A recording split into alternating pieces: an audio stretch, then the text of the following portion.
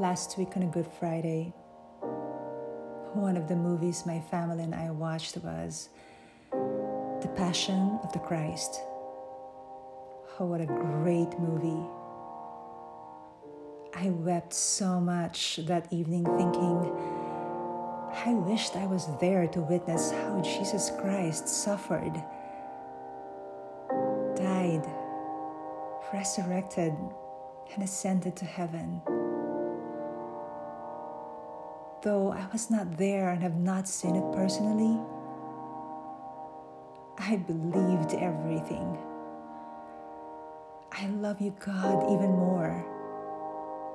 And Jesus Christ, who died for all of our sins so that we can be saved. My prayer that night was, I hope my family thought the same as I did. Unlike the Apostle Thomas, who witnessed with his own eyes that Jesus came back from the dead and even touched him, I, on the other hand, have not seen him, and yet I believed in him. I am grateful to be chosen as one who believed, because I know during this time of uncertainties and darkness, God is with me. God abides in me. I know my family and I are protected. So today I pray that you and your family will be protected as well. That God will abide in you.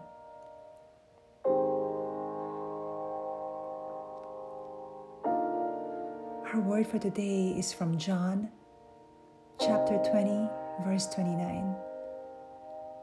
As Jesus said to Thomas, "Blessed are those who have not seen and yet have believed."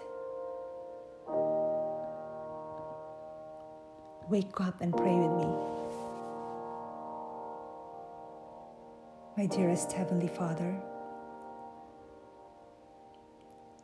thank you for revealing you to me, for opening my spiritual eyes, my soul and heart of faith.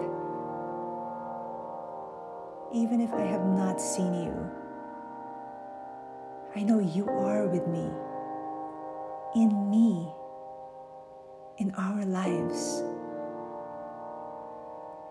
This past weeks, we are all experiencing some uncertainties, problems, hardships, fear, worry.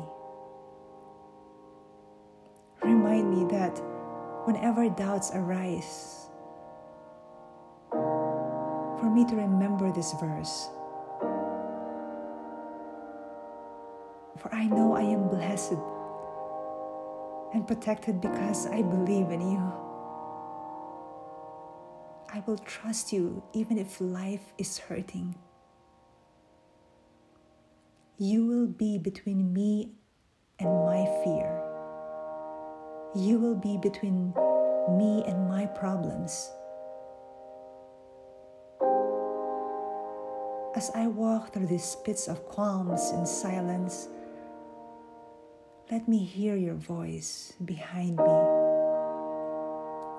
and direct me to the right path. Shut the door that is not intended for me, for I only want to go where you want me to be. I know right now you are doing new opportunities that will bring blessed results and that will glorify you. And I am looking forward to this wonderful journey ahead of me. In Jesus' name I pray.